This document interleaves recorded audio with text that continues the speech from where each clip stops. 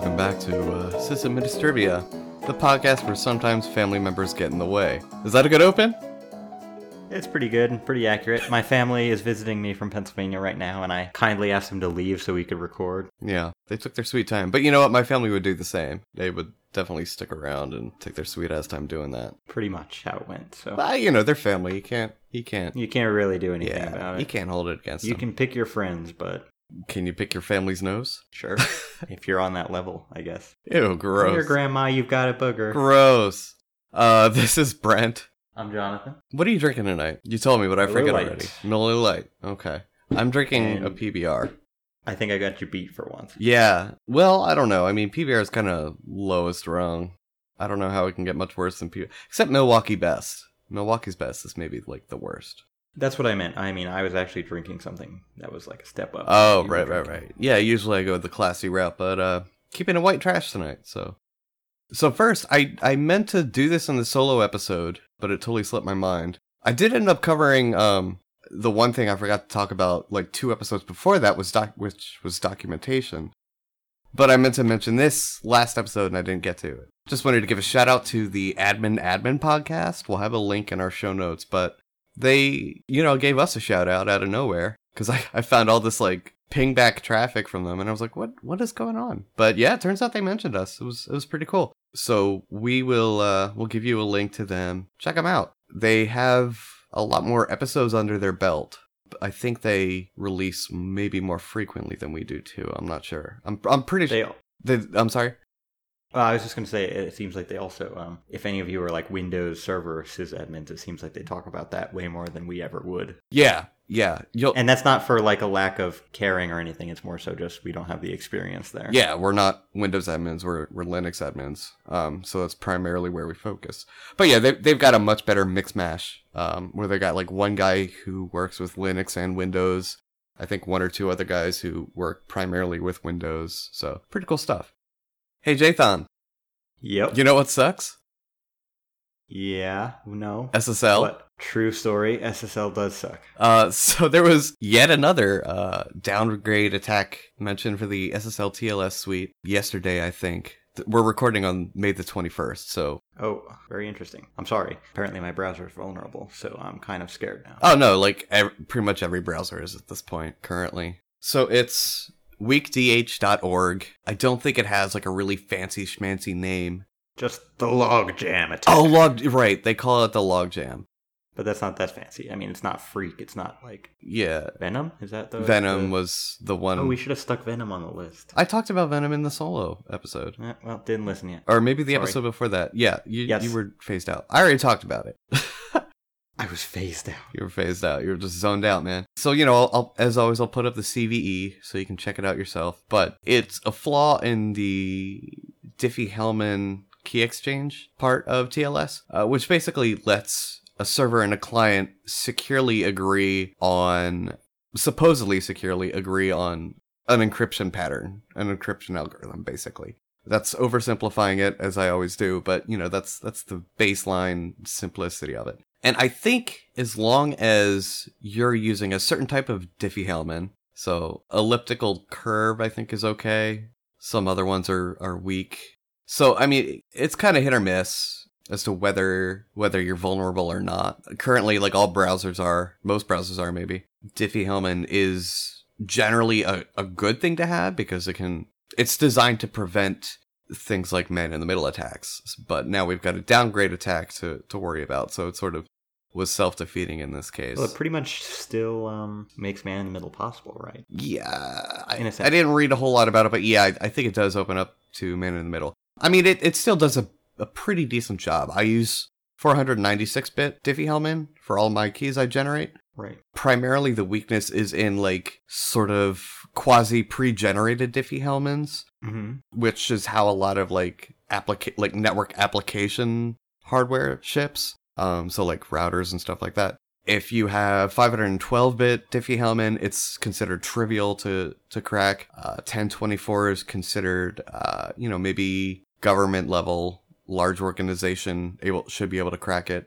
They're saying that 2048 bits and up are considered relatively secure. So as long as you A, generate your own Diffie-Hellman parameters, and B, are using 4096 or maybe even 2048, you should be okay. So, excuse me for not knowing this, but I just looked and didn't see anything initially. But is OpenVPN affected by this? I don't think so. I tweeted them last night and they haven't gotten back to me. But from what I think, so OpenVPN community, at the very least, like the open source version, where you set it all up yourself and everything, I'm like maybe 90% certain that it's not vulnerable as long as, one, you generated the Diffie-Hellman parameters, which is optional, and two, you met the two guidelines I outlined. You used a strong length of bits and everything, strong number of bits. So, yeah, I mean, I know that the community version doesn't ship with any sort of pre-bundled Diffie-Hellman, so I hesitate to say it, but it should be safe. I don't have any definite word on that or not. As for OpenVPN AS or whatever it's called, Access Server, I think, basically the enterprise/corporate version, where it's paid, you get a nice web GUI and all that crap. That I have no idea. I haven't touched that in about 2 years, so I don't know how they're shipping Diffie-Hellman. Yeah, I'm just looking now. My key is 2048. Yeah, you should be all right. I mean, 2048 is still a pretty good length, pretty good size. Do you notice a real speed difference using like a 4096? I mean, it has more to do with how you first initially connect. So, right, and that's what I'm saying. I mean, because already for me, it kind of you see that it takes a little while to connect and negotiate really the connection. I mean, a little bit. Maybe I'm not saying it's I'm sitting here waiting for my VPN. Please excuse me. but I mean, you can watch it go through the process, and if you have verbosity turned on with OpenVPN, and it kind of does take some time. Yeah, I mean, I don't know. Maybe I'm a spoiled American, but in the current landscape of internet access, at least in the US, where just about everything's quote unquote high speed, high bandwidth, then broadband and up basically, it's not really noticeable all that much. If you can wait an extra 2 seconds, it's totally worth it. The part where you're going to sink a lot of time in is waiting for the actual keys to be generated. Yeah. But that's not bad either. Yeah, that's just one time. So I mean, yeah, it's one time, and for what you're getting out of running your own VPN and routing traffic over it, it's totally worth it in my book. Oh yeah, totally. I mean, it's depending on the machine you run it on. I'd say on a standard Linode, it's done in maybe, I don't know, 2 minutes, 3 minutes, something like that. I think it's less than that. For 2048. I don't know the benchmark for 4096, but it's less than 5 minutes. Yeah, maybe. I haven't timed it, so I don't know the benchmarks, but yeah, it's about 5 minutes or less sounds about right. But that segues nicely into speaking of elliptical curve. Elliptical turds. No, I said elliptical turve, TURVE.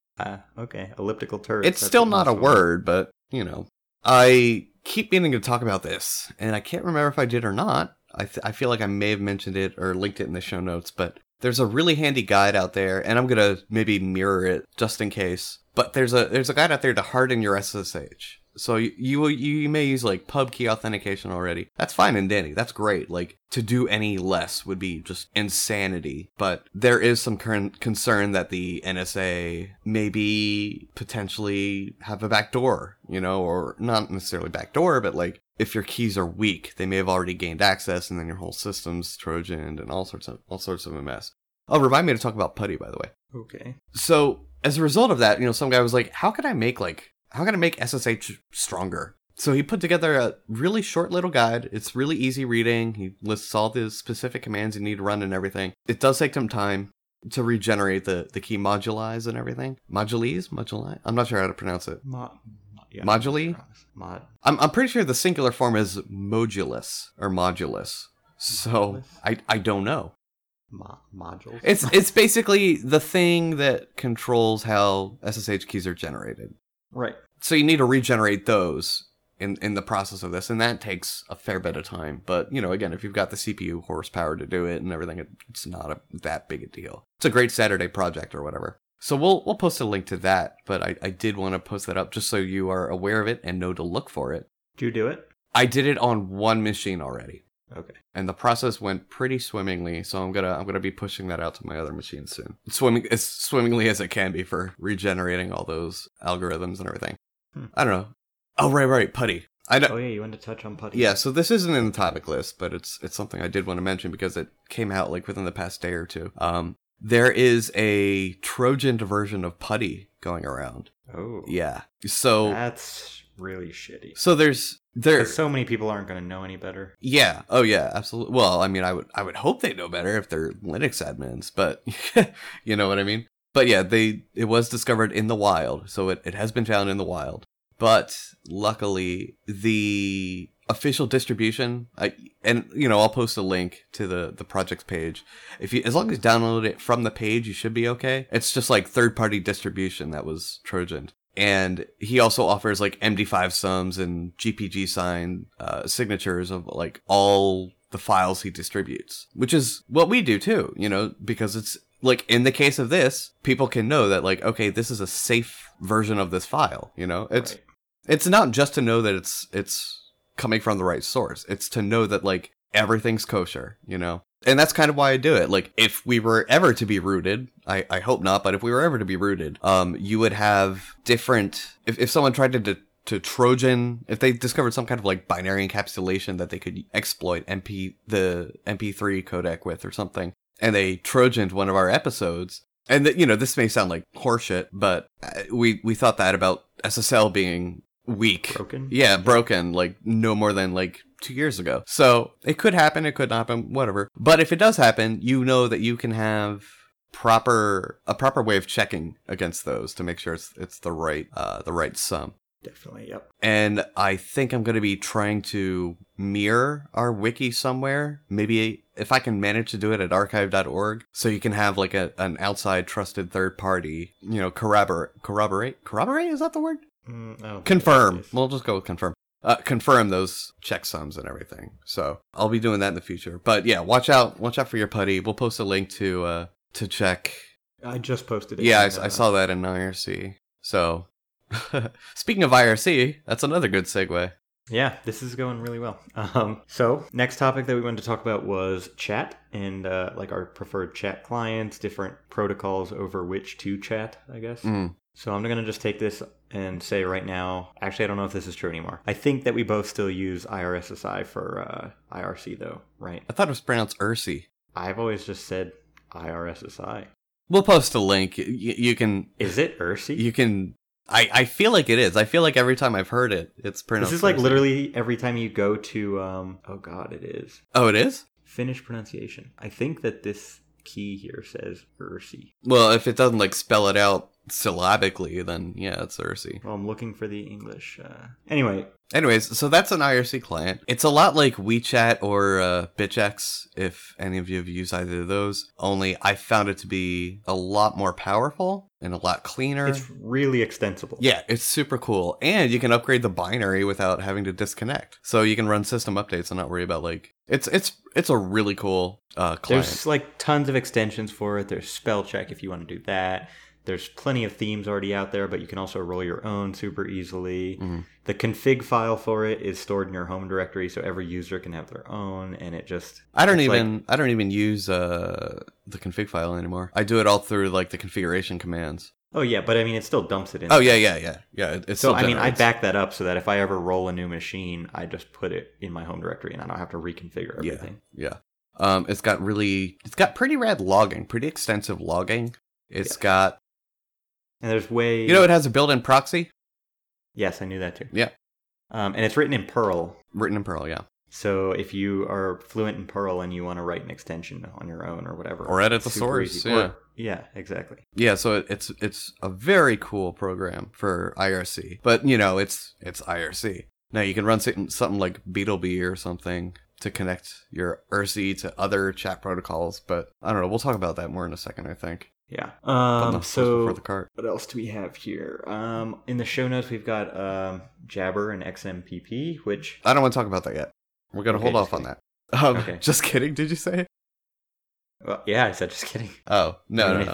If you're not talking about it, then I'm not either. Oh, well, we will, just in a couple seconds. I wanted to mention some basically dead and or dying and or alternative chat protocols. So, does anyone remember AIM? AOL Instant Messenger? Love AIM. Yeah. I mean, it's still around, by the way. I'm pretty sure they use some new... I think they may have adopted XMPP, but I'm not sure. They used to, at the very least, use a protocol called Oscar. And what's really cool is you can find like Oscar daemons in your distro's repository, so you can run your own AIM chat server. Basically, you gotta finagle around with the client to get it to connect right. But I mean, it's doable, and that's the important part. But Oscar as a protocol kind of sucks. It's showing its age. It's not very easy on resources or things like that. So it's kind of going away. Then there was ICQ. Did you ever get into ICQ? I kind of tried, but I didn't know anybody else that was on it, so it was like, this is stupid. I was on it, but we didn't know each other back when I was using it. So, but that's also Oscar. Yeah, that's correct. That is also Oscar. And ICQ implemented Oscar in a little bit of a better way. It was eventually bought by AOL. Yes. So according to Wikipedia, they both still use Oscar. Okay. But I didn't look at when the last update was. I closed it because I was like, I don't care. Yeah, nobody cares. It really doesn't matter. Nobody uses ICQ or AIM anymore, really. I did have to use AIM to communicate with one of our data centers at a previous job. Communicate with the texts there, but that was an interesting experience. So ICQ kind of faded into memory. But I know a lot of people are listening going like, oh man, ICQ. I remember ICQ. That was awesome. Yeah, I remember ICQ too. You're not alone. I mostly used it with like people in Europe. What else was there? Well, back in the day you had MSN Messenger, which transitioned into... I don't even know now. No, I think it's just incorporated on Microsoft Live. Yeah. I don't know what it's like called though now. I'm sure it's got some fancy name. You had Yahoo Messenger. Yep. You had Yahoo Messenger. I remember... There's one more that I feel like I'm trying to think of right now. I don't know. I know a bunch of the other ones, like QQ is big in China right now. Skype. Yeah. Skype's big now. Oh my gosh, what's the one that I'm thinking of? Do you remember anything about it? No, not at all. Do you know if it supported offline messaging? It did not, for sure. Okay, because Yahoo Messenger did. Yeah, it did. Are you thinking about the Microsoft like comic chat or whatever it was? No. Honestly, it could just be like in my head. Maybe there was nothing. Okay. Yeah, so Microsoft did also have like a comic chat where there were like templates and you could... It was weird. It was basically like the first avatar chat, but it didn't really catch on at all. I'm sure you can find information about it on archive.org, though. Maybe even like a client or find someone running a server. Yeah, so, I mean, there's been a lot of chat protocols over the years. There's a couple now. I'd say the big ones now are probably Facebook Messenger, which is weird. Google Hangouts is like... Google Hangouts is maybe like a... It's a minor player. Yeah, it's a minor player, but you shouldn't discount it because it is used fairly much. I know there's others. Skype, TeamSpeak, stuff like that. Yeah, that people use for like gaming purposes. TeamSpeak, Ventrilo, Bumble, which is what we're talking on, but I don't think that really counts because that's kind of roll your own private VoIP chat. That's not really like a text chat. Well, I mean, you still got IRC for like open source projects. IRC, duh. Like yeah, we do run IRC. There was one that was on the tip of my tongue. Nope, it's gone. iChat. No, that's a client, dude. No, I'm pretty sure that it's also a proprietary protocol. Maybe it's like a transport protocol, but I don't think it's an actual chat protocol. It is software and protocols. I don't know. I just know it's like I thought that they bought some information from AOL actually to develop it. Maybe they bought rights to use the trademark or something, because I know you can use it as an AIM client, but really, iChat, yeah. Oh, right, the desktop thing, not on your phone, though, really. Yeah, I don't know. I don't have an iPhone, so I don't know that much. Oh, yeah, that. So originally, like, chat was just text only. ICQ kind of broke the barrier. I think they were maybe the very first offer audio chat. I'm not sure. I know Yahoo Messenger later offered it, but now we've got things like WeChat and WhatsApp, all these like mobile phone apps designed around chatting. Of course, there's SMS and MMS. There's one worth mentioning. It's called Whisper. No, Wicked. Is that what it is? Maybe it is Whisper. It's like the encrypted one. Yeah, Whisper. Well, it's Whisper Systems, and they've got some kind of. I think their actual chat protocol or program is named something different. We'll put it in the show notes, of course. Wicked, I think, is a two-factor wireless manager. Oh yeah. It's the default in SUSE, I think. But it's also a two-factor authentication platform. I'm sure it's a lot of other things too, but that's just off the top of my head. Right, so we wanted to this is where we've been, this is kind of where we're at now. But super underestimated is XMPP. as it's commonly known, which isn't correct because it's the proprietary version of it, but Jabber. You and I have played around with it a fair bit. It's so cool. I wish we could just kill IRC with it. It's not going to happen, but I know. You know, I mean, it definitely is really cool. It's very extensible. The thing is everything is just XML. Yeah. Yeah. So if you can somehow use that to interface with like anything else, I mean, you can use XMPP to your advantage, I guess. And it does have the added advantage. So everything else, like IRC, for instance, SSL was an afterthought. It was kind of patched in and now became a standard. XMPP was designed to support encrypted transport. Not only that, but it also supports some really, really cool things. Like, it was drafted, but abandoned to have, and I think I mentioned this before, like built-in support for PGP, OpenPGP. That did drop, but there are client-side plugins you can use, kind of like OTR off the record, that let you use GPG through XMPP, which is freaking awesome. But yeah, like Jay thought, that it's all XML streams, and then there's extra, I don't know, I guess extensibilities you can add to it through, like, for instance, like libjingle. You can add video and audio conferencing. You can add in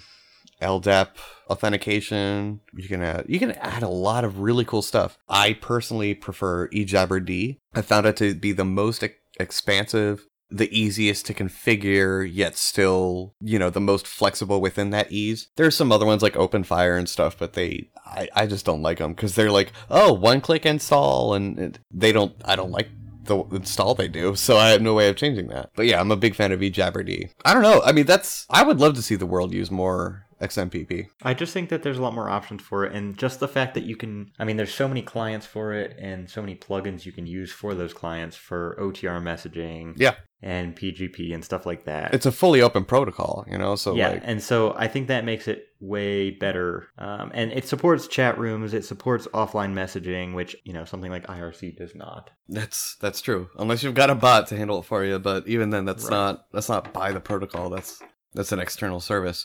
But just imagine, like, for us, like, we have our IRC channel for this podcast, and we have people that occasionally wander in, but we're not there necessarily to talk to them every single time that they happen to show up. Mm-hmm. So, you know, at least if we had Jabber, they could leave a message and we could come back and be like, oh, look, this person said that. Yeah, but most people don't use Jabber. I know, but I'm just saying. Or XMPP. But yeah, we should stop doing that. But it can do some other really cool stuff. It can use transports, so like you can connect your Jabber server to an IRC channel or an AIM server, or, you know, like you can talk cross protocol, and that's kind of incorporated into the drafting standard of XMPP. Right. So, and you can also talk to people who are on different XMPP networks. Right. Yeah. So it's a lot closer to email in that sense. It's like email chat, you know, it's really cool. You used to, without a lot of difficulty, be able to talk to Gtalk users from your own XMPP server.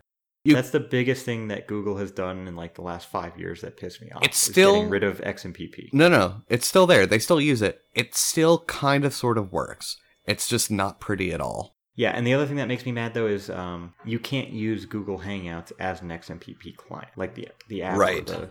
And before, you could do that. Right, you could, yeah. Their Google Talk app, or whatever it was called then. Yeah, Google Talk, yeah, Gtalk or whatever. Yeah, that's true. Facebook, I think, was or is using XMPP as well. Still is, as far as I know, because you can connect to it with, and a lot of people don't know this, but you can connect to Facebook chat with, like, a client of your choice. You don't have to use it from the web.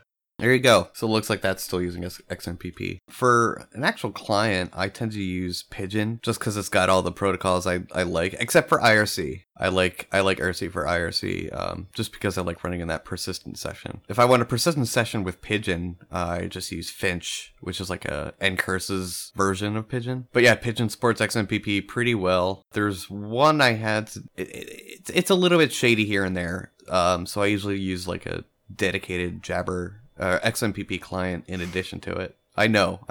It's bad. Yeah, and we also talked about Zabber? Zabber, there it is. That was a really good one for Android that we played around with a fair amount. Yeah. The two of us. It's it's a mobile app, so you gotta set your expectations a little bit lower from that of like a desktop client. But it's still, for what it is, it's pretty awesome. It's pretty good. as a XMPP client. And it even supports encryption, right? What kind? I don't remember, but didn't we play with that? Or maybe it was just...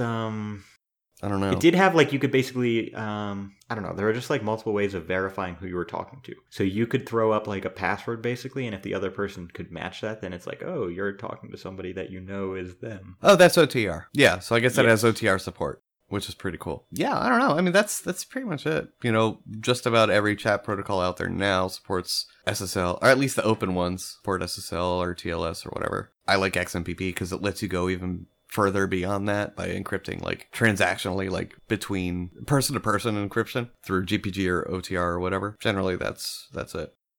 I don't have anything else more to talk about this topic, do you? Nope, I think that's about it. We don't currently have an XMPP server, neither of us, I don't think. I think I might still have the Project Free one up, actually. Oh, well. Running in some dark corner of the internet. But if you're interested in XMPP, hop in our IRC channel. We'd be happy to talk about it some more. And if there was some real interest in us setting up a front-facing server, I think we could probably look into that, right? Yeah, I mean, I could even open registration. So if you want an @sysadministrivia.com XMPP address, or JID, Jabber ID, as they're called. Yeah, I mean, if there's interest in that, I'll definitely set that up. Next topic, we're talking about different file systems. That's what it says on our topic. Yeah, this is... different file systems. So we added this to the topic list, I don't know, like a month ago, maybe? Yeah, I kind of forgot. I think I might have added this, actually. Well, it's good, and it's good that we kind of by happenstance came across this week too, because yesterday, pretty sure it was yesterday, Phoronix, and then Slashdot picked up on it. It was discovered May 18th, so it was recent. Ran an article about how there is, with the new Linux 4.0 branch kernel, I think starting with 4.0.2, some say 4.0.3, some say it's patched already in 4.04, which is what I'm running. We'll see. But apparently there's a bug with ext4 and software RAID 0. Yes, and I actually saw this, and I don't think we talked about it before right now. Well, why would we? Oh, yeah. Oh, you mean between you and I? Yeah. Yeah, but I mean, I actually was reading it, and I was like, oh, we should stick this on the topic list, and then I don't think I sent it to you. Yeah, but it's good, because I wanted to talk about it anyways. I got freaked the crap out when I first read that, because my desktop, running a 4.0 kernel on software RAID, it was on RAID... It's on RAID 1, but not too much was known about it a couple days ago. They were just pretty sure that they had it narrowed down to software RAID and Linux 4.0 and ext4, which is also what I use. So I was crapping my pants. I upgraded to 4.04 immediately. I haven't seen any corruption yet, so fingers crossed. But, I mean, supposedly, like, if you're gonna hit it, you're gonna notice really quick. Like, right after a reboot. And I haven't seen anything like that. So yeah, just make sure you're patched to the newest kernel for your production systems. Make sure you're not using 4.0 in them. Make sure you're still using, like, the 3.x branch for your production. And you should be okay. I mean, they are obviously aware of it. It got slashdotted. So if there isn't a patch fix... it'll happen really soon. Yeah. And the good news is you won't even have to reboot to apply it. Well... I think the this distros, one you might actually have to. Yeah, well, maybe even not. But I think the distros are still trying to figure out how to implement that. Because I know that when I upgraded the kernel in Arch, it didn't change the kernel version live yet. Oh, so really? Not yet. But I mean, I sure once a distro figures out how to do it, Arch is going to be one of the first. Because they're bleeding edge like that. So it looks like it's possible now, but you need to do maybe some extra steps or something. I don't know. I'll pay more attention to it later. But yeah, I don't know. We'll keep an eye on that. Anyway, ext4 was born from ext3, which was stable for a long time, and that came from ext2, which is a continuation of the ext1 file system type. We're not going to go all the way back to ext1, right? No. I mean, it hasn't been used since like the early 90s. But for sake of argument here, like this entire ext line is basically more or less been the flagship Linux file system type. It's what is typically shipped by default by most distros for new installs. It's supported in kernel. It's got a lot of testing against it. Ironically, I know because we just talked about a bug, but ignore that for now. And it's a pretty good all-around file system, especially ext4. I'm really liking ext4. Yeah, I've had a good experience with it. There were some people when it first came out that were like very shy about switching. Right. But I feel like that's because I did really quickly and I was just like, not that bad. To be fair, that's because ext3 was in use and stable for years, so like it was kind of a... I understand people's nervousness about it, but ext4 is stable now. There are some lesser known ones. Like Windows uses... Well, DOS used FAT12, I think it first used, and then FAT16 and FAT32. FAT32 in like the early versions of Windows, and then NTFS, and now I think there's like 4 or 5 generations versions in of NTFS that's being used, but it's basically all rehashing of the same file system now for Windows. Mac OS X had they started out like pre-Intel Macs. We're using something, I don't know, I want to say like maybe Acorn file system or something weird like that, but eventually they came up with their HFS, which is I don't know what HFS is. Something. It means something. HFS, hierarchical. Yeah. That word. File system? Yeah. Okay. And that became that now in present versions of Mac OS X. That's HFS Plus. Right. Yeah. Which you can mount and write to in Linux. Which is pretty cool. Yeah. Yeah. It's definitely a step handy. up, I think. Yeah. I haven't had any trouble with like severe fragmentation or anything on any of my Macs. So I think they actually do a pretty good job. And I'm not saying that's all the file system, but yeah. Have you had a different experience? Well, not really, but it's a super simple file system. It's kind of slow, you know? And if it breaks, there's not a whole lot you can do to fix it. It's not a very robust file system, but yeah, you know, for Mac, whatever, it works, I guess. There is the FFS, fast file system. I think early BSD versions use that. No, I think there's maybe an FFS Plus. There's JFFS, which is something or other, something file system. There's Riser. There's Riser and Riser 4. Yeah, Riser and Riser 4. The original author of Riser, Hans Riser, is he in jail now? I have no idea, man. He was accused of killing his wife. Oh, wow. All right, so this is going to sound super... Yeah, he's a criminal. Okay. Considering he's in jail, I don't feel that bad saying this, but he kind of looks like he would kill his wife. Oh, dude, he's super creepy looking. Yeah, he really is. I can't remember if he was found guilty or not and sentenced, but that was a big to-do about, like, I don't know, 5 years ago or something. But Riser's pretty good for if you need, like, fast access to lots of tiny little files. Right. That's typically what that's for. Same with XFS. XFS is another one you'll commonly find in Linux and I think maybe BSD systems. That's great for lots of tiny little files. So like for mail servers, you want your mail spooling file system maybe to be XFS. Primarily, I think it was first used for like newsgroup servers and things like that. They would use XFS. Right. I have one more I could throw out there. And, what's that? ZFS for sure. ZFS. And that's actually... I know. I mean, I'm not saying it's great, but it does have its uses. Yeah. And a lot of storage boxes run ZFS. Yeah. And that's because of like the native compression that Solaris can offer. Yeah, alright, so it does cool stuff, but the bad part is like, it's pretty much only natively done and done well on Solaris, which is slow as shit. Uses. Yeah, and also, it's not really just a file system. It's kind of like an LVM also. Yeah. That's why people use it in part. Also, but I don't know. I'm excited to see ButterFS stabilize over the years because I think that could be a reasonably good contender for ZFS. But it's not. It's nowhere near stable yet. No, not even a little bit. Have you used it ever? I am staying the fuck away from it. I just wondered if you threw it on like a test box. No, I haven't thrown it on a test box yet. But I mean, it's nowhere near stable. But they are still working on it. There's an Arch Wiki article on it. There's an Arch Wiki article on a lot of things, Jathan. I'm just saying it's pretty impressive that it's in there. It is. Yeah. Well, yeah. I mean, you can do a lot with ButterFS. Right. So I mentioned JFFS, and there's a JFFS too. Those are mainly for flash file systems, like old school, like compact flash cards, like for that stuff. There's a lot. I'm just gonna post a link with hyperlinks. Wow, listen to me, I sound old. I'm just gonna post a bunch of links to different file systems so you can read about them yourself. But I don't even know why we wanted to talk about this, but it's good that we did because we got to bring up the ext4 bug. Yes, that is a good thing. Yeah. Oh, and I think it has something to do with trim too. And I do have my root file system on SSD, so I'm using trim on that. That's a story for a different day. Yeah, I mean we'll link to it, so we don't even need to talk about it a different day. We'll just let you read the rest of it. Call it good. The grisly details. So we've got next on our list is different kinds of open source licenses. Yeah.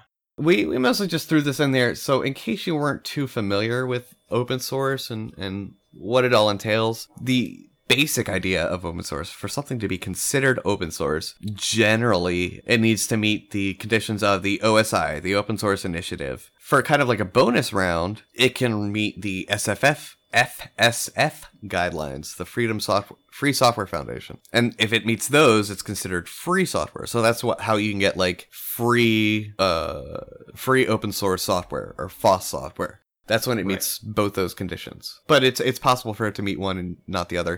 Usually, if it meets the free software conditions, it'll definitely meet the OSI conditions. The OSI ones, yeah. It's like the FSF ones are stricter, if you will. Yeah. They're more specific and fine-tuned. Right, exactly. The OSI tends to be a little bit more friendly with businesses, but, that's neither here nor there. So some of the most, like, popular licenses under the OSI are the Apache license, which obviously Apache uses, but you may see some other stuff use it too. I don't know off the top of my head what uses it, but I'll look it up. I know I've seen more than one project that uses it. The BSD3 clause, which is obviously what OpenBSD uses. Some components of FreeBSD use the BSD3. I think, FreeBSD uses their own. They use the older BSD2 license for most of their stuff. Yeah. And these numbers after them are named after the number of clauses they have in them. So the BSD3 has 3 clauses, BSD2 has 2 clauses, so on and so forth. The GPL is a little bit of a different story. The Linux kernel is under the GPL for the most part, so most of your distribution is under the GPL, things like that. The GNU core utilities, most of them are under GPL, different versions. The current version is GPL v3, version 3, and it's got a couple more quirks than version 2 did, but it's a pretty good license. GPL is kind of unique in the sense that it sort of encourages, wink, wink, nudge, nudge, more like kind of like under actionable, legal condition. It kind of forces people who modify your code to release it under the same license. The same license, yeah. Right, which is really nice because it kind of protects you in a sense. I mean, if you release under the GPL, it's not like anyone's going to be able to take your stuff, modify it, and then just like totally change the definition of what you did, in a sense. Yeah, and it also encourages changes to get pushed upstream. And it's a heated debate. A lot of the BSD users are like, oh, the GPL's, it's like a virus, it's a cancer. And then the GPL supporters are like, well, we're popular for a reason. Everything gets pushed back upstream. So we're a lot better supported than you are, and things like that. So it's an ongoing debate. Decide for yourself. I don't really care. Yeah, I don't either. If you're releasing your stuff under any of these licenses, I think it's better than a closed proprietary. Yeah, absolutely. So in any case, I'm going to support that. Yeah. There is a lesser GPL. There's some like minor tweaks they made to the GPL to meet the LGPL, but that's that's neither here nor there. It's not too important. And there's lots of comparisons online, just the differences. Yeah, you can find comparisons, absolutely. The MIT license, which is probably the closest thing you can get to a intentional public domain license. There's a Creative Commons 1.0 license, which is public domain. I don't know, and that's kind of like I'd say that's closer for like creative works, like works of art and literature and things like that. But whatever, that's a nuance. But yeah, the MIT license basically says, take the code, do whatever the fuck you want with it. I'm not responsible for it. Right. Have fun. Which is very like old school BSD. There's the Mozilla Public License, the MPL. I don't know. I'm not too familiar with that one, but my guess would be it's more restrictive than probably even the GPL. They're an organization that's super like straight-laced and kind of heavy on the hierarchy. So I don't know. I'd have to look through it. We'll link to these, obviously. There's the Common Development and Distribution License. I think that's like the actual public domain license, but I'd have to check that again. There's the Eclipse public license. There's a lot of licenses. There's a lot of that are classified as open source. Yeah. So you've got your pick. Find one that you think matches your personal political stance and your project the best. So it's not too important. I just think it's important that people release open source at the end of the day, if you had to pick. Last one. Yeah, this is gonna be a big one. You ready for this? Yeah, we're gonna try to keep this short though. No, you want to just go ham with this? I want to go full on hard. If it means the episode's got to be a little bit long, so be it. Oh man. Okay. Well, we're talking about System D. I'm giving it away right now. Yeah. So System D. I just realized I never did the. If you use Debian and you don't anymore because of System D, you're doing it wrong. What? You're doing it wrong. Well, no, I mean, like there is a Debian fork that's System D list. I know, but that's Liz talked about it. Yeah, Liz talked about it. If you need to find it, look for our interview with Liz in the show notes. I link to the Debian fork that strips systemd out and replaces it with sysv style in its scripts. But you know what? It took me a little bit, and I'm not an astroturfer. Obviously, I'm not an astroturfer. I'm sitting here fucking talking to you. I'm not getting paid. I'm not getting paid by Red Hat or anything of the sort. I'm coming to you offering my personal opinion, my experience, and my experience with both systemd and as a fairly long-time Linux user. I mean, first off, all I want to say is if you haven't given it a chance, just do it. Well... No. There's no question about that. It deserves a chance. It does. All right. So it does deserve a chance. I agree. There's been a lot of arguments made against it, and I think a lot of them are pretty stupid. When I sat down and I was like, all right, this is new to me. I feel like it's going to suck, but I'll give it a shot anyways, see if I like it. And I did. It turns out systemd is really growing on me. Well, and you've even written some init scripts now. Unit files, they're called. Okay. But... Well, see, I'm an offender now. Yeah. So, I mean, I guess we'll just dig right in. So a lot of it is... Yeah, well, in the show notes, I found a PC World article, and I'm not saying it's the best, but it talks about some of the criticisms of systemd. It talks about what systemd does that makes them more than just an init system. It kind of gives a little evaluation of whether or not it's quote-unquote good or bad, but they try to be a little unbiased about it, I guess, which I think is a good thing. I feel like even the title, it's called Meet systemd, the controversial project taking over a Linux distro near you. I feel like even the title is kind of subjective, you know, but whatever. So I do have some defenses I'd like to make of systemd, and I feel like I've heard a lot of the arguments against it, and I'm here to tell you you're wrong. So let's get started. So in sort of flat out benefits, and nobody's denying this because they can't, you know, it's straight up empirical. It's hella fast. Full stop. It is one of the fastest booting systems I've ever seen. A clean Arch install will, you know, with like no services enabled or anything, because that all depends on how fast the services themselves come up. But you can get a boot in about 1 to 2 seconds, and on SSD even faster. And it's phenomenal. I love it. That's not obviously the only benefit, but it's a big selling point, especially for on the rare occasion you do need to reboot. It's nice to not have to sit there and wait.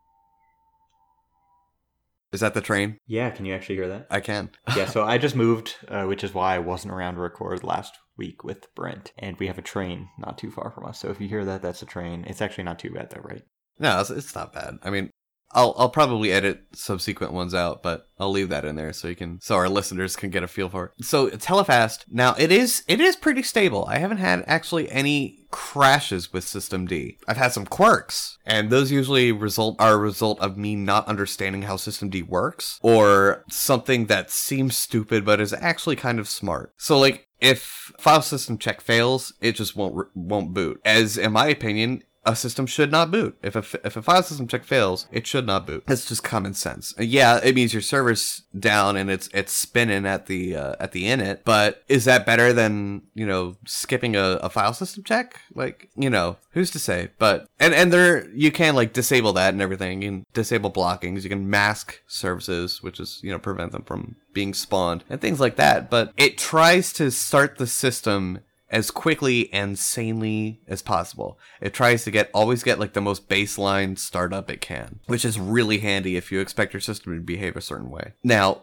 speaking of the quirks, like it's annoying when it doesn't do that, but that's few and far between at this point. But it also has pretty good logging to actually try to determine why. Well, and that's the thing. Currently on my desktop, I'm battling a bug where it doesn't actually start the journal when it boots.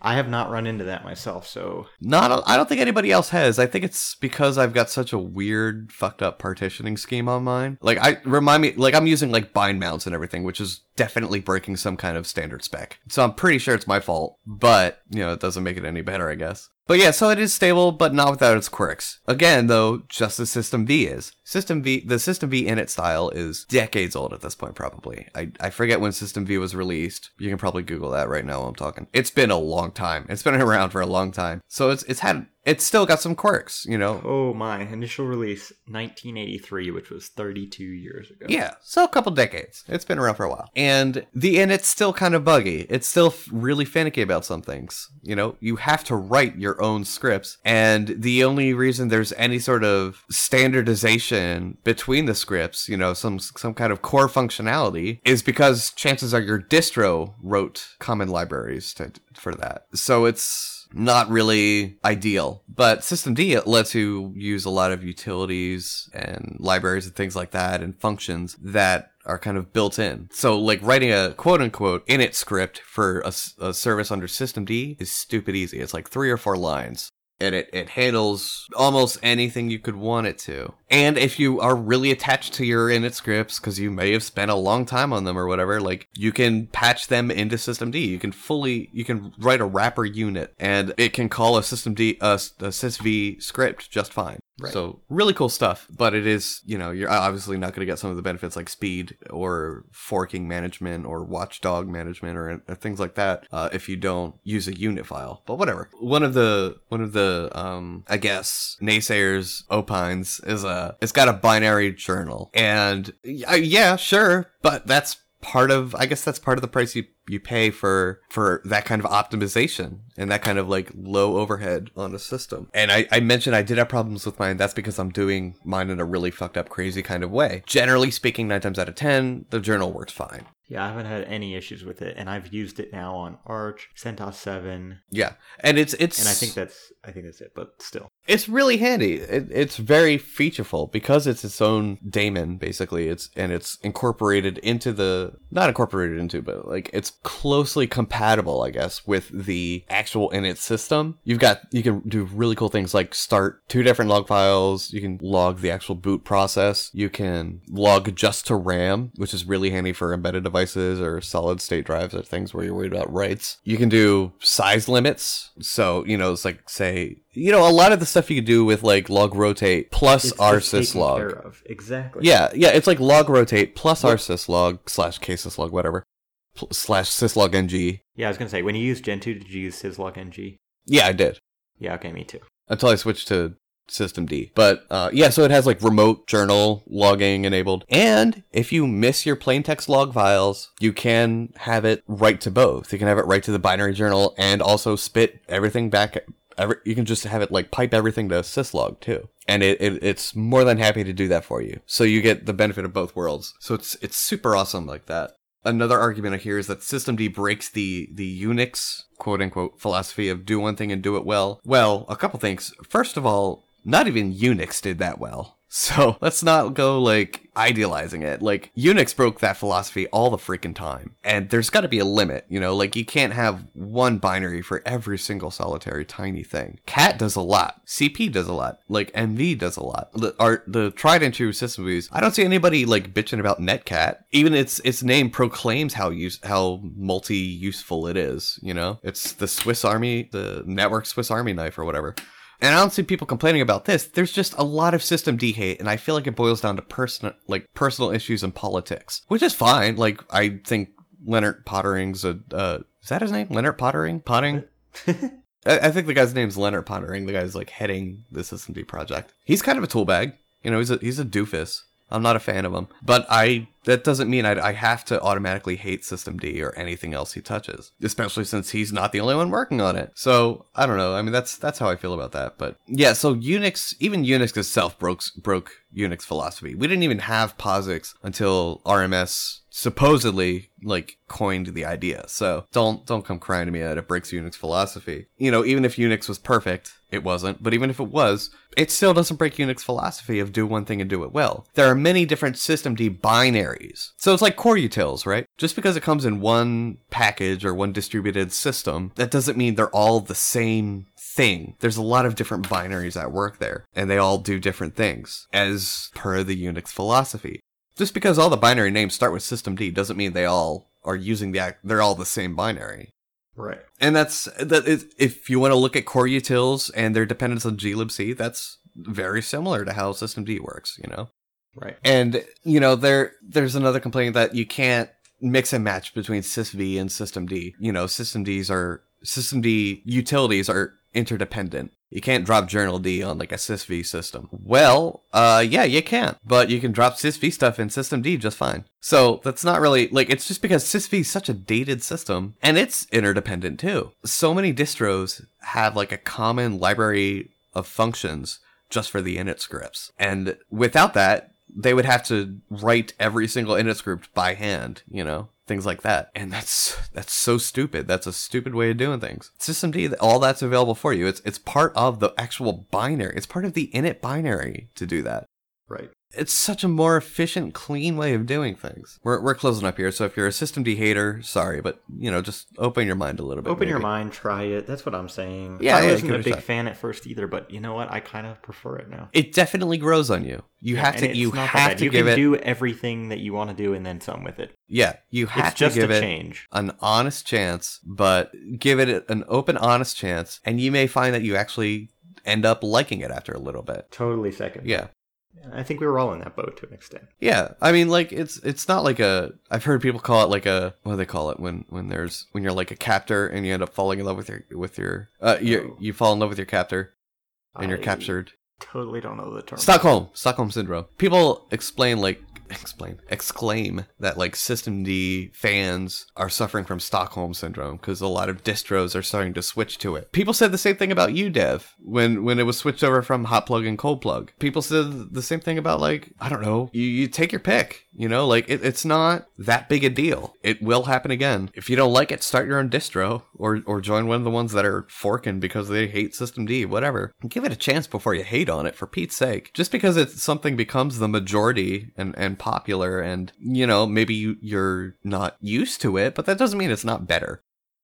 So I don't know. Totally agree. People say System V scripts init scripts are just scripts and they can be edited easily. Well, I mean, System D has the same thing. They're called.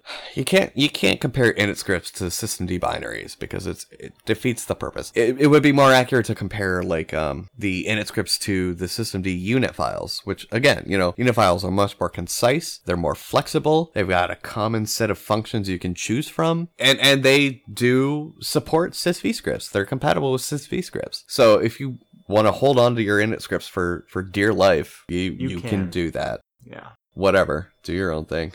I think this might be our longest episode yet, aside from the interview.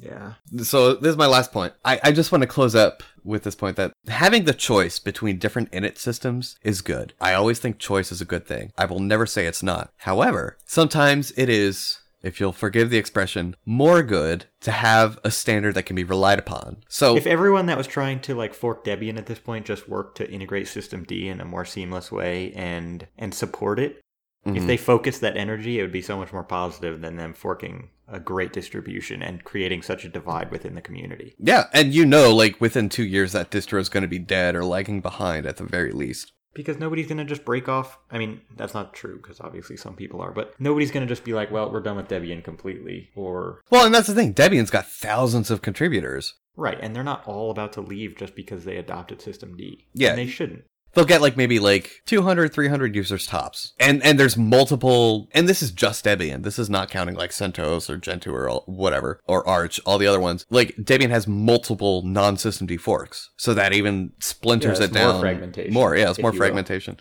Yeah. And this has happened across every distro that is or has switched to System D. Yep, pretty much. So get your heads out of your asses. Give it a shot. If you don't like it, that's fine. You don't really have to use it.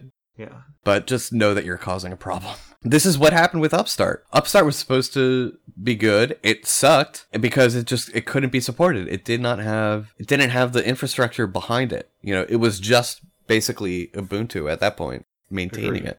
Totally agree. And they had limited resources. They didn't have a dedicated team they could rely on upstream to handle it. Right. System D is backed by freedesktop.org. Do you know how fucking expansive those guys are? That's huge. They're huge. That's a huge thing. They're huge. They handle so much. They handle GTK. They handle I don't know. I'll have to list them. You will be surprised. A lot of stuff is handled by freedesktop.org. So the fact that they have that infrastructure behind them is a boon, and it means distro devs have the burden taken off of them. They don't have to focus on maintaining this init system. Right. Exactly. Because there's a larger organization dedicated to it. Totally Which is why I think ultimately all the forks will fail. It's too much work for a splintered group of people to maintain and keep up with. Yeah, I think so. And it's not worth it. It's not worth it, no. I don't think so. I don't know. I think that's it. Yep, I think so. This has been a long one. I'm sorry. It's alright. It'll edit down. It'll probably be maybe 50, 55 minutes or so. Yeah, we'll be alright. We'll be alright. Y'all don't mind, right?